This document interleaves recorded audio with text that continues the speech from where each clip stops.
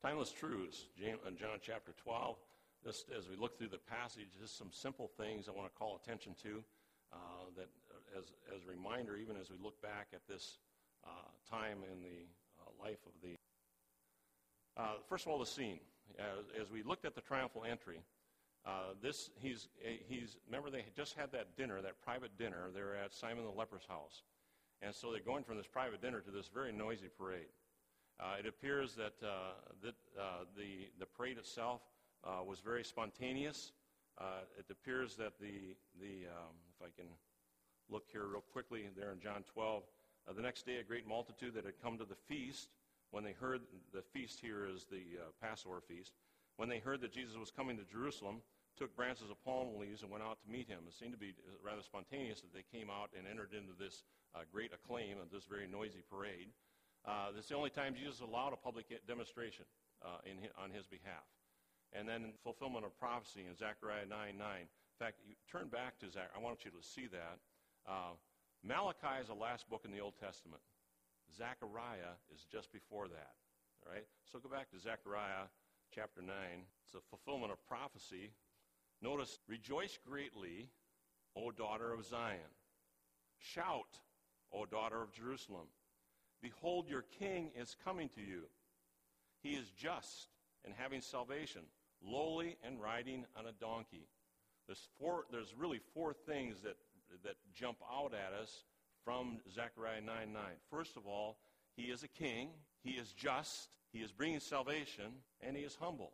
These are all his triumphal entry into Jerusalem. The way that he entered and how he came is a fulfillment of the prophecy here in Zechariah 9:9. Now, Zechariah is only second to Isaiah in the prophecies concerning the Messiah. And as you know, Isaiah is a very long book. Well, Zechariah is not as long as Isaiah, but it's second in the prophecies concerning the Messiah himself. Who was Zechariah? Well, Zechariah was one of the prophets.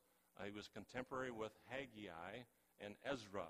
I think those in Mitch's class have been talking about Ezra and Nehemiah. Ezra was sent back with 50,000 those who had been in that captivity to rebuild the temple. Haggai and Zechariah were two prophets that God sent. It was kind of like the good cop, bad cop. Haggai said, you sinners need to repent and rebuild the temple. And Haggai said, you need to rebuild the temple, or Zechariah said, you need to rebuild the temple because we're looking ahead to the Messiah. So he continually had these prophecies concerning the coming of the Messiah. So Jesus entering, this triumphal entry, was a fulfillment, specifically, of prophecy. The participants, as we notice, there's one group I didn't put in there, but these four are the primary four groups. There's the people. The people rejoicing. Hosanna, here he comes. It's rejoicing. They were excited as they looked toward him. They took the palm branches. They waved them in the air. They were throwing them down for a young colt there to walk across. They were rejoicing. The words that they repeated there were from the Messianic Psalm 118, which, by the way, incensed the Pharisees, that they would even be using that psalm to repeat specifically directed toward Jesus as he came out in the triumphal entry. The Pharisees, they were complaining. Well, they hated Jesus. They had already set the tone. They had already made the plans with Judas, but they hated Jesus, and they were going to wait till after Passover to arrest him. Now, I'm going to talk a little bit later about his hour had come, but the point is this. They had their plans, but God had a better plan. And as you notice their words there, as they talked about, see, the whole world's going after him. Well, they were just overwhelmed with this, and so they were afraid to this. So they were complaining. The Messiah, we find in Luke chapter 19, verse 41, now as he drew near, he saw the city and wept over it. This is the same time period. Like I said, John has kind of an abbreviated, and the other Gospels sometimes add more to it. But as Jesus, as he rode and he neared, he began to weep over Jerusalem. He began to weep over the people. They were a sheep without a shepherd. So the Messiah was weeping. And then we have the Greeks. This is really exciting because the Greeks here prompted verses 23 to about 26 of this mini message that he gave. The Greeks were seeking.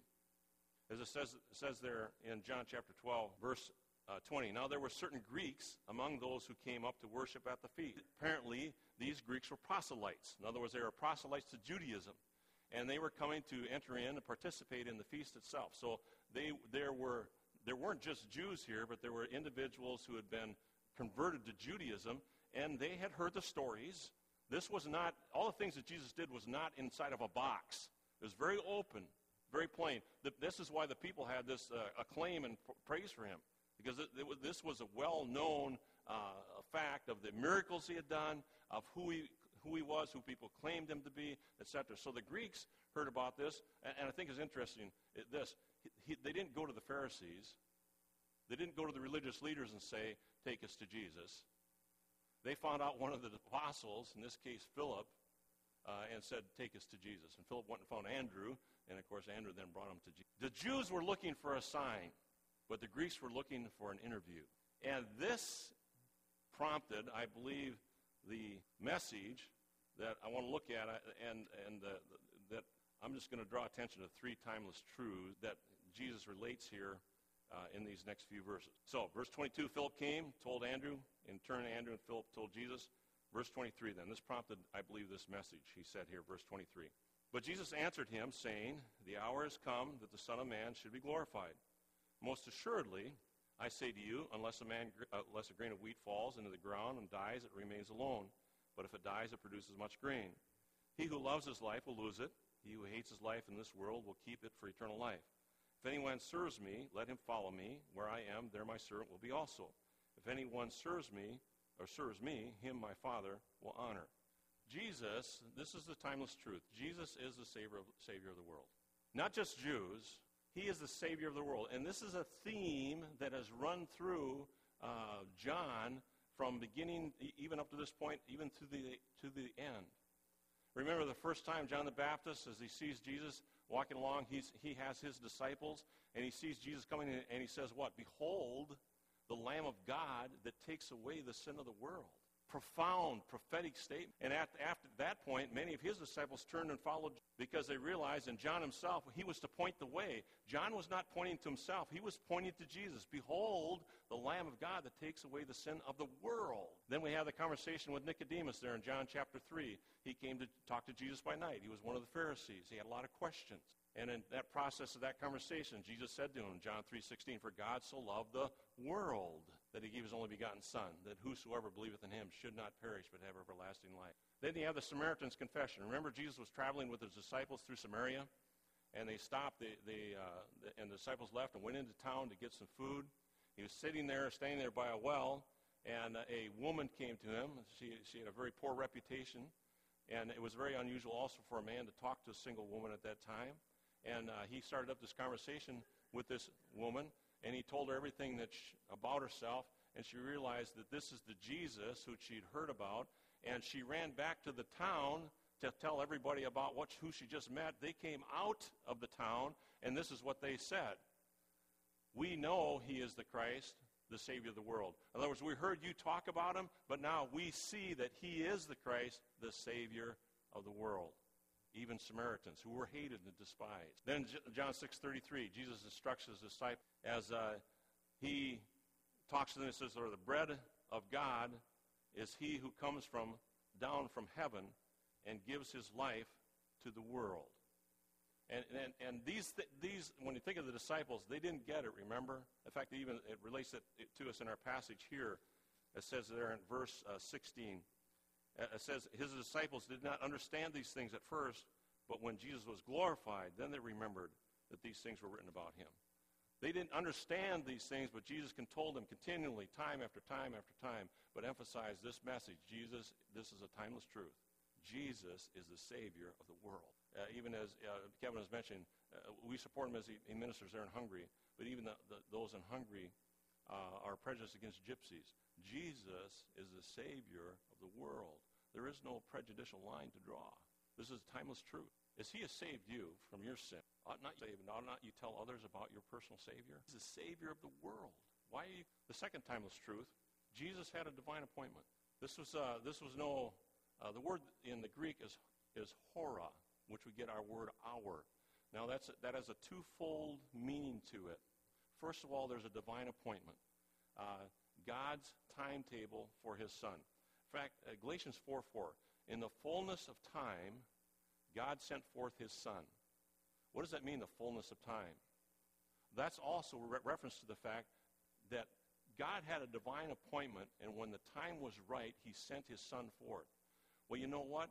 God has an appointed time, an hour, when he is going to die. And he said, my hour has come. He had a divine appointment. And always, at least consistently through the Gospels, when it refers to that hour, it has a reference to the divine activity, which refers to his death, burial, and resurrection. John chapter 2, verse 4, addressing his mother, she requested that the refreshments they were out of there at the marriage feast. And he said to her, my hour has not yet come. The divine appointment, the divine activity, has not come yet. John chapter 3, the authorities sought to seize Jesus while teaching in the temple. Therefore, they thought to take him, but no one laid a hand on him because his hour had not come. John chapter 8, verse 20, again while teaching in the temple, his hour had not come. Chapter 12, verse 33, upon request of the Greeks, Sir, we would see Jesus. Jesus answered them, saying, the hour has come that the Son of Man should be glorified. John chapter 12, verse 27, he came to do the will of God. Now my soul is troubled, and what shall I say? Father, save me from this hour, this divine appointment, this divine activity. But for this purpose I have come to this hour. Jesus knew exactly what this meant. And he was fully aware that his hour, his time had come. Jesus had a divine appointment. Jesus had a divine appointment. Jesus was not a helpless victim of circumstances. He had a divine appointment. Remember, he said, I lay my life down and I take it back up. He is in full control of all these things that were happening to him. This wasn't by chance. His hour, his hora, had come. Jesus had a divine appointment. Third timeless truth. Jesus invites you to follow. Jesus follows the illustration of the seed there in verse 24. Now again, verse 24, that seed, that's speaking of himself, his impending death. In other words, he has to die for the seed to grow up and thereby infect or spread the gospel through the whole world. As you see there, most assuredly I say to you, unless a grain of wheat falls into the ground and dies, it remains alone. But if it dies, it produces much grain. So he's speaking of himself. And speaking of himself, then he follows up with an application to you and me. The first is his expectations. And simply there in verse 25 is what? Die to self. What does he expect us to do? Die to self. This is interesting. If you look at, there's two words in verse 25, suke and zoe, or zo. They both are translated life. Now look at verse 25. He who loves his suke, in other words, he who loves his independent self-will lose it.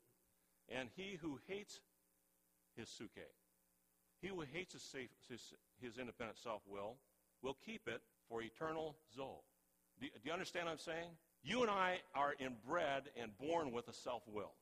We want to do it our way. And what he's saying is, if we keep our self-will, you know what? We're going to lose our life. But to surrender and give up and surrender ourselves to Jesus Christ is to have life. In this case, eternal life. He invites you to follow. His expectation is for you and I to die to self. Love his life in this world. Delights in the world more than God. Hates the life in the world. He's willing to sacrifice all for him. We'll keep it for eternal life. That's that natural life with eternal divine life with him forever. His expectations, die to self. I've told this story before, and I've read two different accounts of this story, and I've seen two different emperors' names used. I believe that it is a true story, even though uncertainty of who the emperor was. But Marcus Aurelius was one of the names I heard. And he erected a statue to himself. It was a statue, not a life-size statue. This statue could be seen from miles away or from a great distance away. And a great persecution was taking place against Christians themselves. So his requirement was that if you came to Rome, you had to bow down to his statue and proclaim him God. And you had to forsake all your other gods. And for Christians, they had to forsake God himself, of course, in denying Jesus Christ. And so great persecution came about because many refused to, but also many compromised and did bow down. Well, there was an entertainment group, a group of acrobats, 40 of them, 40 men, coming to Rome to give some entertainment. And as they came to Rome, of course, they were found and brought to the statue and proclaimed that you must bow down and renounce your God. In this case, they had to renounce God and Jesus Christ and pledge allegiance to the emperor as God. They refused. They were giving us another chance. They said, listen, you bow down or we will make you strip to the skin, walk out on this frozen lake, and wait till morning to see if anybody's left. They still refused to bow down. So they marched them out on the lake, stripped off their clothes. They had to stand there in the lake, on the frozen lake. They were surrounded by Roman soldiers, so they couldn't get away. And as the night went on, there was a little bit of a commotion among the 40 wrestlers. And suddenly, one of the men broke loose, was able to avoid the guards, ran in, and threw himself down in front of the image of the emperor, and he denounced and forsake God and Jesus Christ. The night went on, of course, and the morning broke. There on the ice, there were 40, not 39, there were 40 dead men. The reason was, one of the soldiers, in the story I read, it said it was the captain of the guard, had heard their testimony, had seen their witness, and when the one had broken away, he took off his soldier's garb, and he walked out and took his place. You must die. His expectation is to die to self. The point there, following Christ requires death to self. When you are forgotten or neglected, and you don't sting and hurt with the insult of the oversight, but your heart is happy, being counted worthy to suffer for Christ, that's dying to self.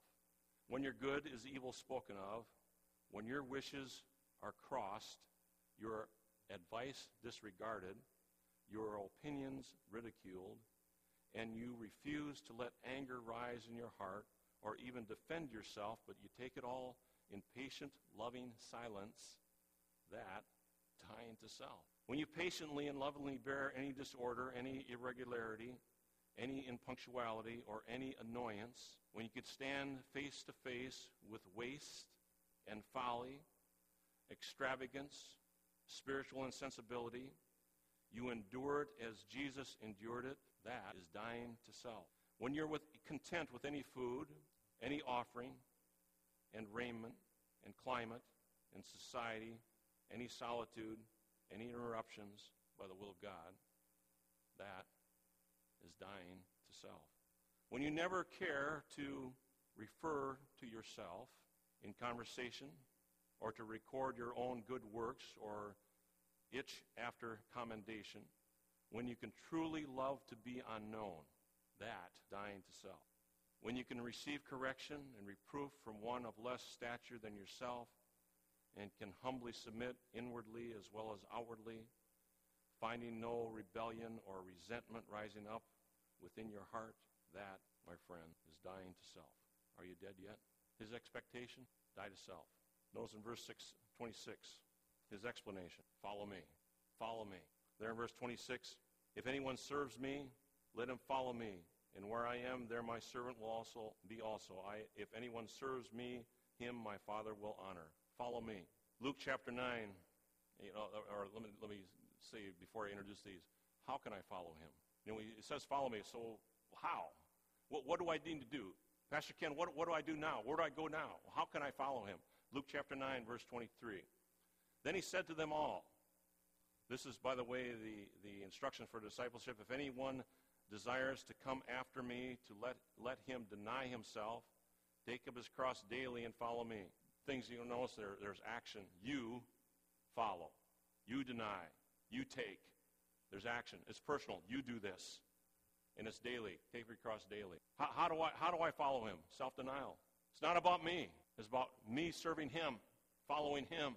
Romans chapter 12, verse 1. It says, I beseech you therefore, brethren, by the mercies of God, that you present your bodies a living sacrifice, a living servant. Use that illustration of fishing in the stream. Any dead fish can go down the stream. A live fish swims against the water, swims against the grain. A living servant. It's interesting what he says there in verse 26, the emphasis there on service. 3 different times. A serves, a servant, and serves. Service. 1 Peter chapter 1, verse 15 and 16. This, as he comes, as Peter writes here to believers, he says, "But as he who has called you is holy, be holy in all your conduct, because it is written, 'Be holy, for I am holy.'" Holiness. Love what God loves, hate what God hates. Separated from anything that corrupts your moral fiber and is an offense to God. How can I follow him? Holiness. We allow ourselves to be infected, affected by those things that work its way into our very moral fiber itself. It's like having an infection that works itself into the muscle and the fiber of your muscle, and suddenly when it happens, you lose your strength. Holiness. We cannot minimize the importance of holiness. We cannot compromise the importance of loving what God loves and hating what God hates. The things we read, the things we watch, the things we do, the places we go, the things we say. Follow me. Self-denial, service, holiness. And even as I prayed this morning, when I pray about the hedge of holiness, I think of 2 things. I think of our church family, and I think of our grandchildren. God, keep that hedge of holiness around to protect us from evil, protect us from the evil one, and protect us from evil people. Listen, Satan is actively involved in seeking to destroy you, your testimony. And if he can get to you through your children, through your family, he'll do it. God, protect us. Keep that hedge of holiness round about our church and the ministry here. Holiness. Faithfulness. Proverbs 20, verse 6. Every man will proclaim his own goodness. We all want to pat ourselves on the back, don't we? We want you to know how good we are. But a faithful man, who can find? Steadfast, established, consistent, same every day. But rather we want to tell everybody, rather than just be faithful. Know that we can be counted on. These timely truths. He is the Savior of the world. He had a divine appointment. He invites you to follow. Let's pray. Father, we pray even as we come to you with our heads bowed and our eyes closed. And we pray, Father, as we think of these timely truths, as we look towards this Passion Week, this Holy Week, the anticipation and the glorious event that happened as you entered into Jerusalem itself. Lord, I pray that we'll be looking for those Greeks who are seeking you. We'll be ready to give an answer for that promise, that hope that we have within us. Indeed, if you're here this morning and you do not know Christ as your personal Savior, but you would like to, you'd like to have someone show you from the Word of God how you can be saved. Is there anyone like that? Just quickly raise your hand. I'll be more than happy to talk to you after the service. Secondly, you say, Pastor Ken, just pray for me. Pray for my service. Pray for my holiness. Pray for my faithfulness. Any others? Father, thank you for the willingness and sensitivity of the hearts. We know, even though there are those who did not raise their hand, we know they're thinking on these things. We know that they're working on them. We know that the Spirit of God is alive and well. Oh, Father, I pray you will help us to allow the Word of God to wash over us and strengthen us and guide us even through the rest of the day and week and the opportunities that we will jump on them to be able to tell others about Christ. In Jesus' name we pray. Amen.